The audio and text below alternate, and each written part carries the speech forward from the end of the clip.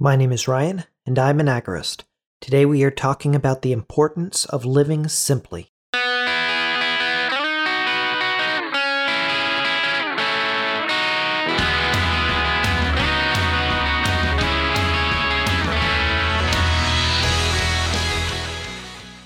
"2020 has been a crazy year. I'm not sad to see it go. My goal for 2021, though, is to simplify. My motto for the year is live simply. I just ordered some shirts from my buddy Cam, which says the same.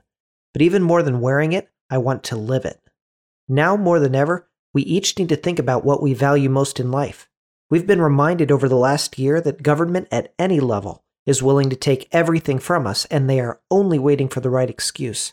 If we want to best protect ourselves, first we need to identify that which we most value. As I see it, living simply means living with clear goals and surrounding myself with what I most value. In our modern world, it's so easy to surround ourselves with noise and stuff that we don't ultimately value. In fact, we can get so buried in that stuff that we completely lose sight of what we actually do value. I truly value nature, my family, my friends, my mind, and my creative ventures. To me, living simply means focusing on these. Sure, I might spend 50 or so hours a week trying to please clients in order to make enough money to live, but what's left is mine.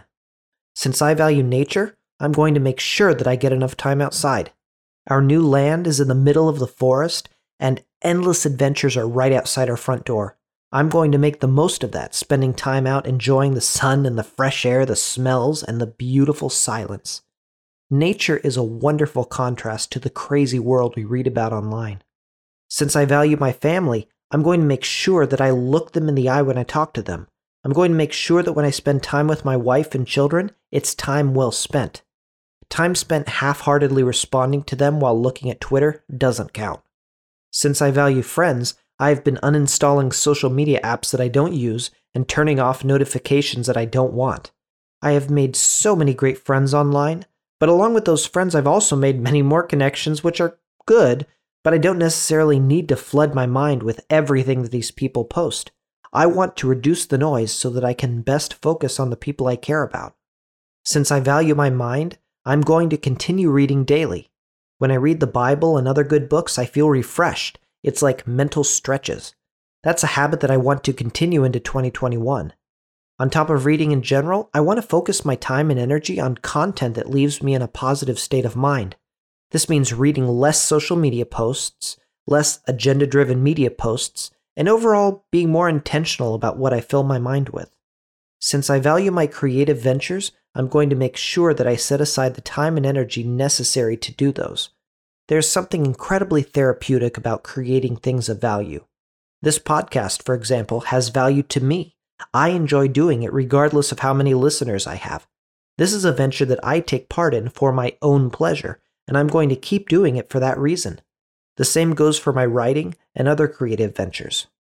I'm not one for New Year's resolutions. I'm generally not one to grit my teeth and try and force myself to do things. The best path to a complicated life is to try and shape your life based on the arbitrary value scales of others. I, meanwhile, want the opposite for myself. My goal is to live simply, to focus on what matters. The better I do that, the better my 2021 will be, regardless of whatever else is going on in this crazy world. This is Techno-Agorist, episode 48.